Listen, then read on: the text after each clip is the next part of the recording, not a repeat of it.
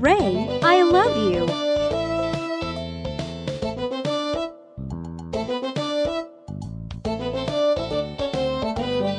Ray the elephant carried the traveler into the woods.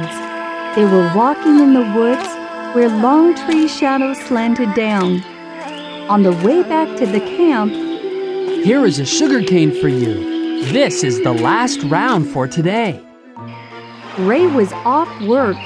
He rushed happily to the river for water and a long happy shower. Dubar picked up a brush and rubbed up and down Ray's body again and again. Do you remember, Ray?